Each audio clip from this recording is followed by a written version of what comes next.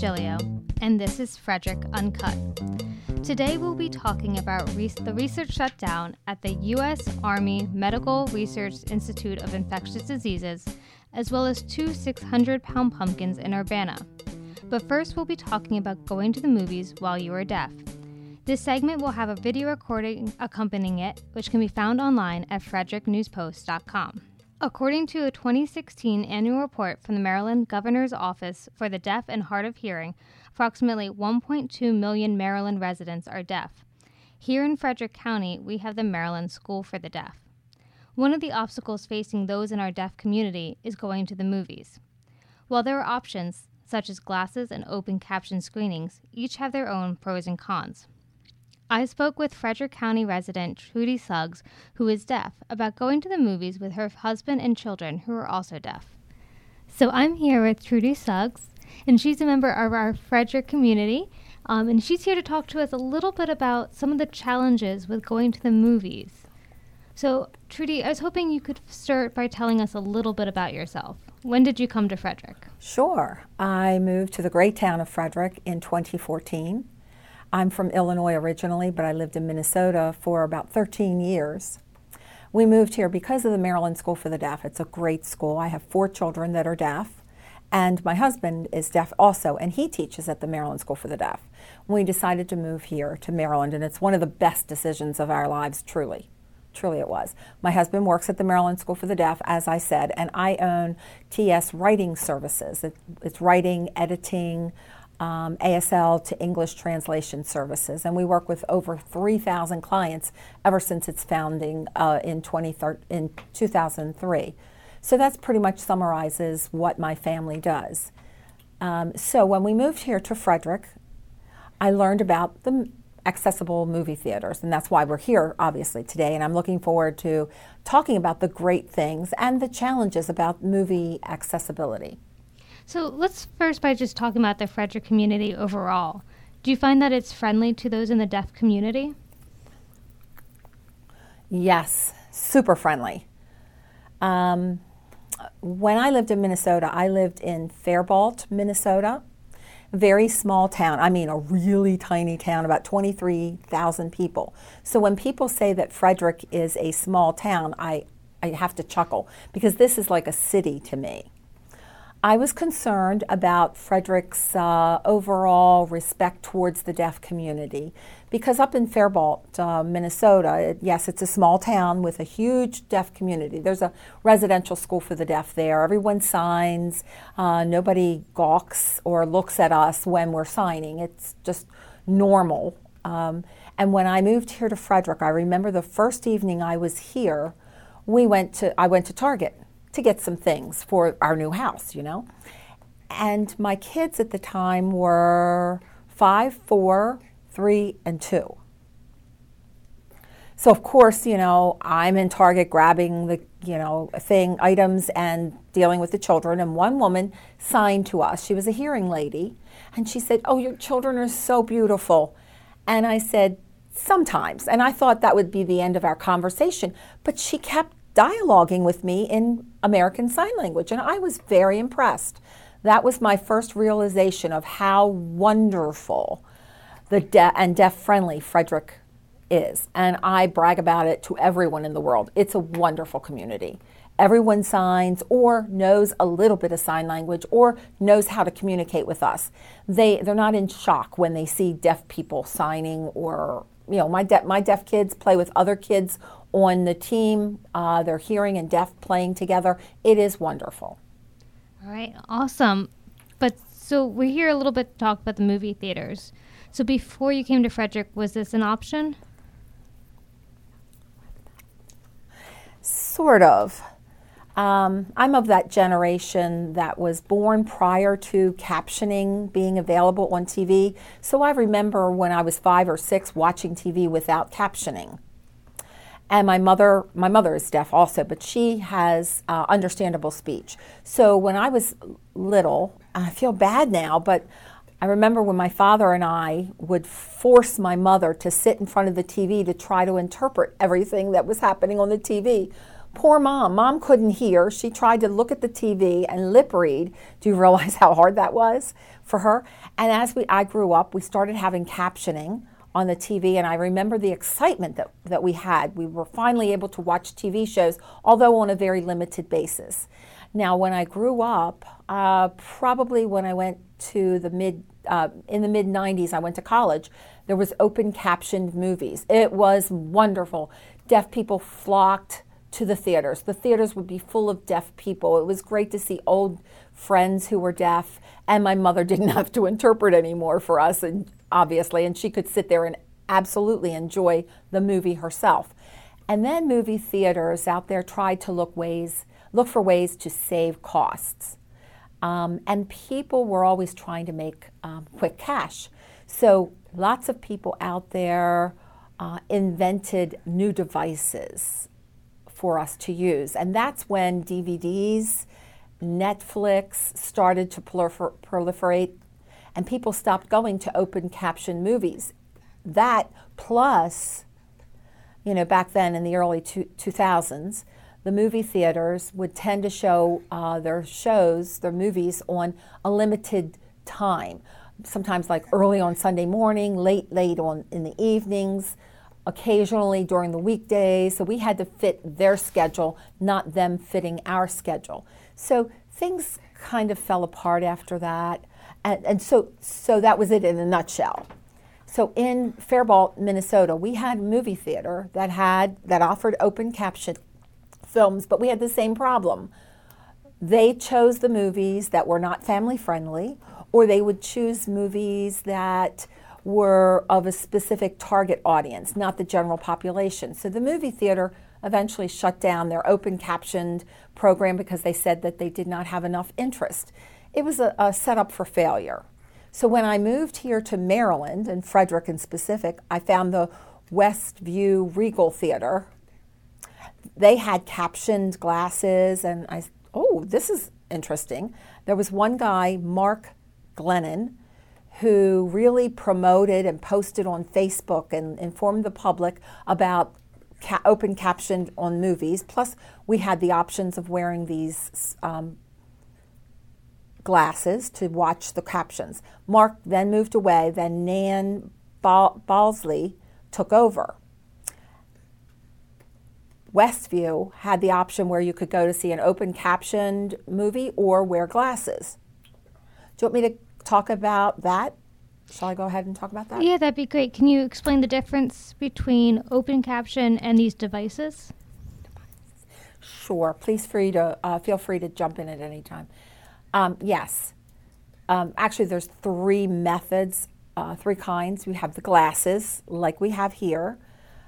It's very awkward. It's almost like they're cheap plastic glasses that you wear with a wire with a box that you plug your glasses into. So when I arrive at the movie theater, I have to enter, and I ask them for the glasses.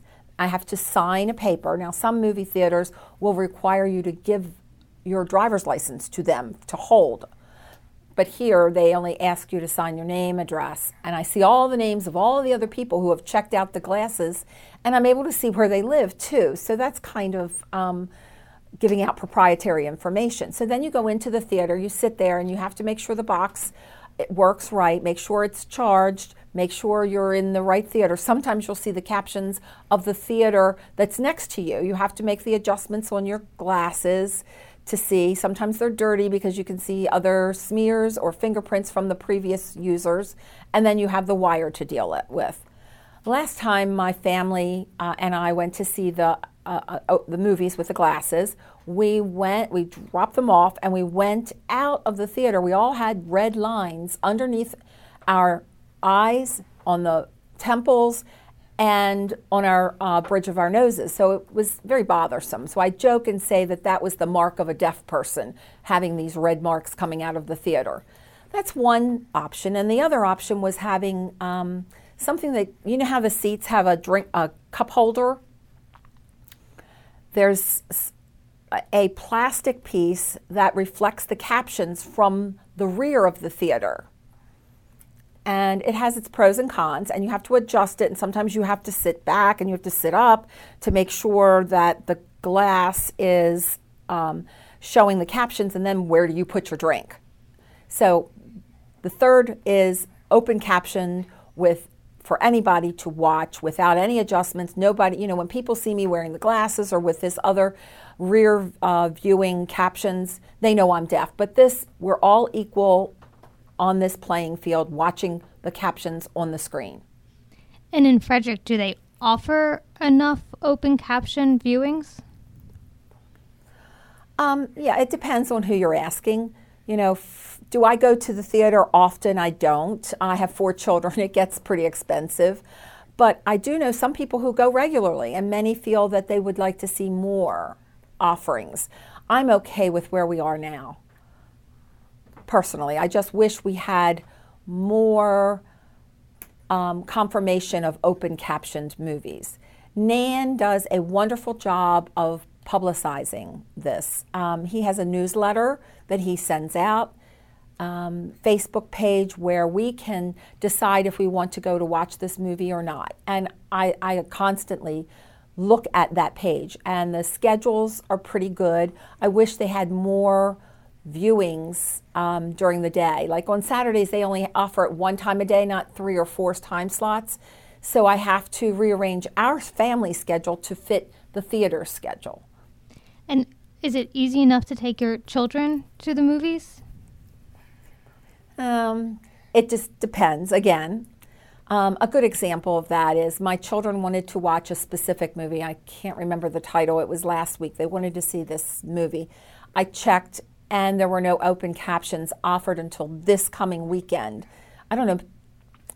It may have been Lion King. I'm not certain.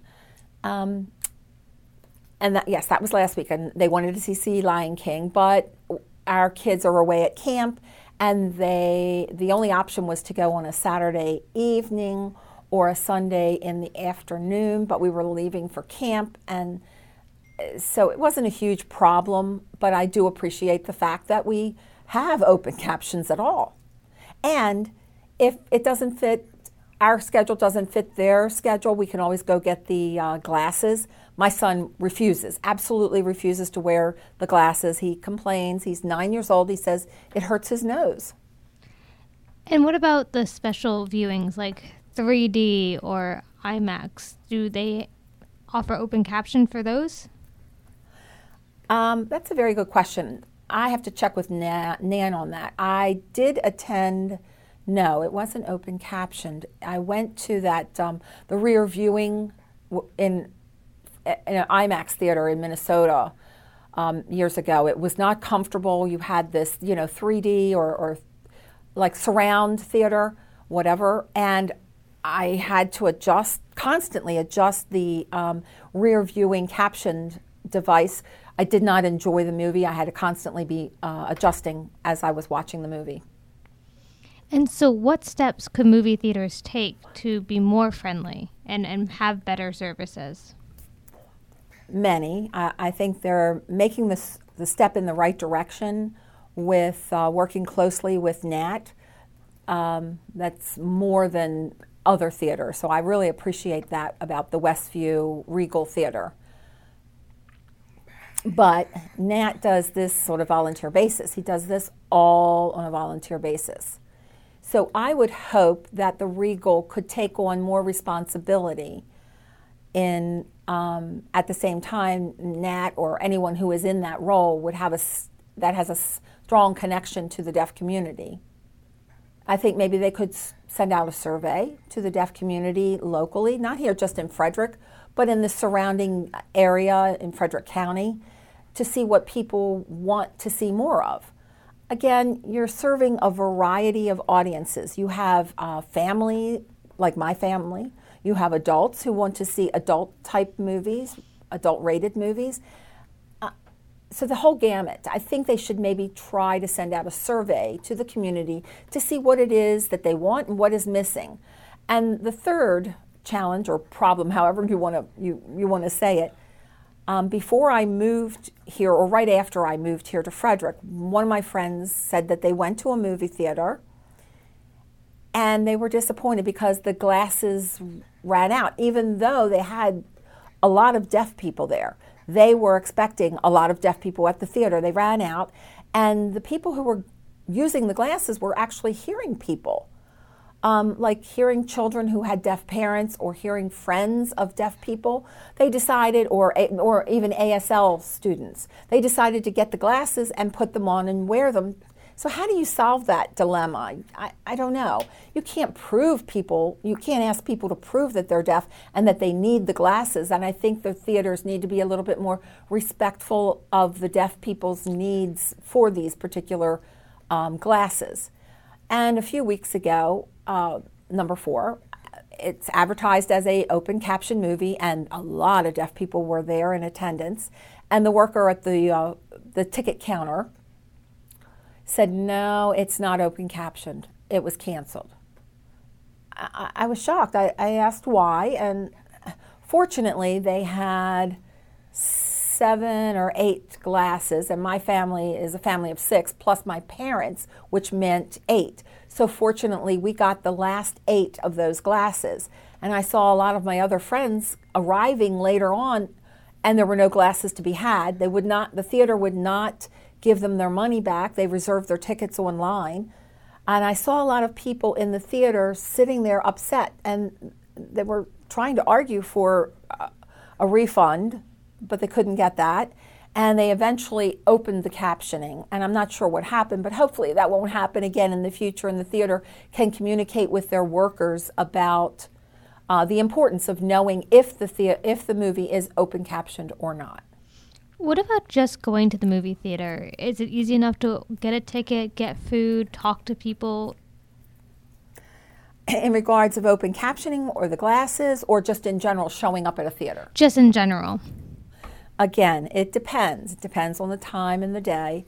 In the fall, last fall, when my children went back to school, much to my relief, I have to say, the first thing I did was I ran to the theater and I watched Crazy Rich Asians, that movie. It was very easy. I went early afternoon during the school day. No one was there, and that was easy for me. The glasses, and putting pressure on my nose, is fine. What popular movie theater is there? And with the glasses, do they always work? No, they do not. No, as I said in the Frederick newspaper article, John Craig said that, sometimes the captioning will disappear in the middle of the movie, and that for sure happens quite frequently. It could be because the wire is loose, or the batteries are dead, or for whatever reason. The other thing, it might be trivial, but the one thing about the glasses, yes, they can be dirty, they can have smudges and fingerprints from the previous users, but if my children who are deaf want something, they tap me on the shoulder, I look down, I can't see them. So I have to pick up the glasses, put them on top of my head, and then sign and communicate with them back and forth. But again, I appreciate what we have, but I don't want to say that something is better than nothing. We want to have equal access to the theater and seeing movies. And are the glasses one size fit all, or do they have kids sizes? That's a very good question. No, it's one size fits all. So do you ever find you have issues not being able to see because the glasses are too big or too small? Yes, my last daughter, my 4th daughter, my kids are tall for their age. And my little girl, who was about 5 or 6, she put the glasses on and then put them down, and she watched the movie without captioning.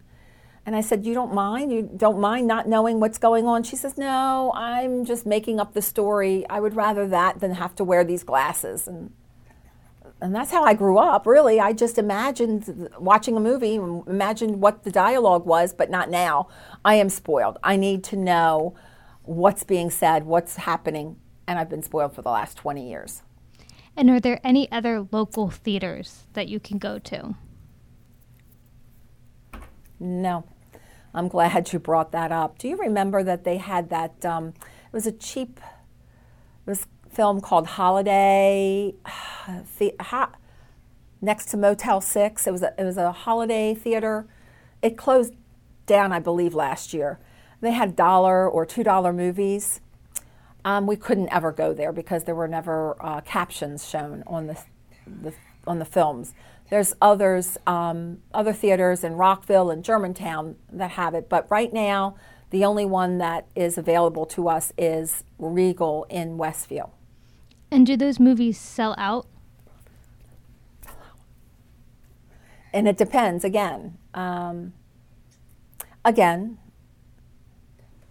example, Toy Story. I've seen every one of the 4 repeatedly, and I love Toy Story movies. So when they first announced that Toy Story was coming out, I decided to wait until they had open captions because I knew wearing the glasses, they would run out, and so it depends. And what about big blockbusters like any of the Marvel movies? Do you find you end up getting spoiled because you can't go to a movie in time? That's right. Regal's pretty good. I mean, Westview is pretty good about providing open captions right there at their location. I have to admit, I am pretty impressed with Regal. So that's good for them. But yes, sometimes I worry if it's not open captioned and I don't want to go on this particular night. And one other thing I need to add, it may sound silly, but some people really value their privacy. So if they go to an open caption movie, guaranteed they're going to see other people in the community that they may not want to see. So, we all have those people who were like, oh, them again. Not so much about that for me, but sometimes if I want to be alone, I can't because I'll be guaranteed to see someone else who is deaf in the deaf community at the movie theater. But if I want to go and be alone, I would go with the glasses, so that's the lesser of the 2 evils. All right. Well, I don't think I have any other questions, but anything else you think we should know? Yes, I really appreciate that the Frederick Post is bringing attention to this issue, and I really am very appreciative of Regal providing this. And as I said, I grew up, the first few years of my life, I remember what it's like without access to the theater and movies. So I really appreciate the fact that my children have no idea what it's like not to have access, and I do appreciate that. So thank you for bringing your attention to this issue. Of course. Thank you so much for coming in. Thank you. So we wanted to speak to the reporter behind this story to find out more about why she wanted to write this story and how she was able to tell it. So welcome. Thank you, Heather. My name is Rebecca Duke-Wiesenberg, but everyone just calls me Becky. So I'm an intern for the Frederick News Post this summer, and I wrote this story because I first came across this story on Facebook, on the event section of Facebook, and I thought it was really interesting to see open caption screenings because I've never heard of it before.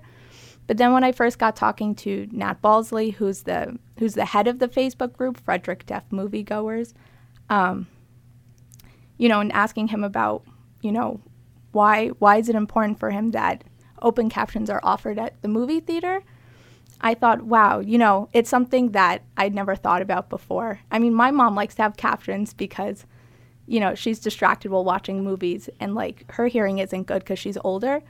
But I had never thought about it on such a large scale, like our local movie theaters providing it. Yeah. And so what were some of the challenges in reporting this story? Well, my biggest challenge was getting in contact with Regal Cinemas because the policy is that local locations, so Westview Cinemas thanks, Graham. Westview Cinemas here in Ballinger Creek, they're not allowed to talk to us on the record. You have to contact corporate. However, corporate it's very hard to contact corporate directly. They provide a phone number for media, but you have to do a lot of digging online to find it. And then when you call them, they don't always answer. So maybe I think I called 6 or 7 times before I got someone on the phone. And when I finally did, he was receptive, Richard Grover, who's quoted in the article. But that was definitely the biggest challenge because I thought, this article isn't showing the worst. Regal Cinemas is doing something positive for the deaf community. I mean, obviously there's strides they can take, like providing better closed captioning devices. But yeah, I mean, why wouldn't they want to answer the phone and talk about it? So. And what about talking with Trudy and Nat? What's some of the ways that you were able to communicate with them? Oh, so I did it. So I first found Nat over Facebook when I messaged the Frederick Deaf Moviegoers page. But with him, I used through text message. And then with Trudy, I used email because that's what she preferred. At least according to Nat, she preferred that over texting. And then I also texted with John. Yeah. And now you yourself do not use ASL, correct? No. I mean, for the story, because I think it's really important when you're doing a story that, you know, you get a lot of background information, you understand why. So, I mean, I researched a bit of ASL so I could understand a bit more of the grammar. But no, I don't really speak any ASL. Not yet. One day. And as someone who does do a lot of translation and speaking in different languages, why is it so important that we as reporters do speak with people who don't necessarily just speak English? Yeah, well, I think, so, like, right now, you know, where our society is becoming, well, like, different types of diversity are becoming more acceptable in the mainstream, or at least they're becoming part of our discourse. So, like, sexual, you know, issues about, like, sexuality, race, gender, religion, ethnicity, but one that's not frequently discussed is language. And, you know, we're community reporters. We're here because we care about the voices of our community. We are part of the community, and we know that everyone's voice matters, not just our own. So we should be more we should have as many voices as possible in the paper. So in order to do that, because we know that not everyone speaks the same language, you know, not everyone feels it's the same, not everyone feels the same, not everyone looks the same, not everyone speaks the same way. So we should be able, you know, to put ourselves in someone else's shoes and to be able to communicate, even if it's just to say, hello, how are you? I don't speak X language very well, which I do all the time, and it makes people laugh too. So because it gets people more comfortable and lets them know that, you know, the reporters really are someone like them. Okay, and you grew up in Frederick, and we have a pretty sizable population who is deaf here in Frederick. Why is it so important that we do include that population in our reporting here at the Frederick News Post? Well, I mean, because why not? Like, I know that if someone were to tell me, Becky, you know, I don't want to put you in your story because you speak English and you prefer English, I would say, well, why do you think that the way that I prefer to express myself is not valid or is not worthy of being heard?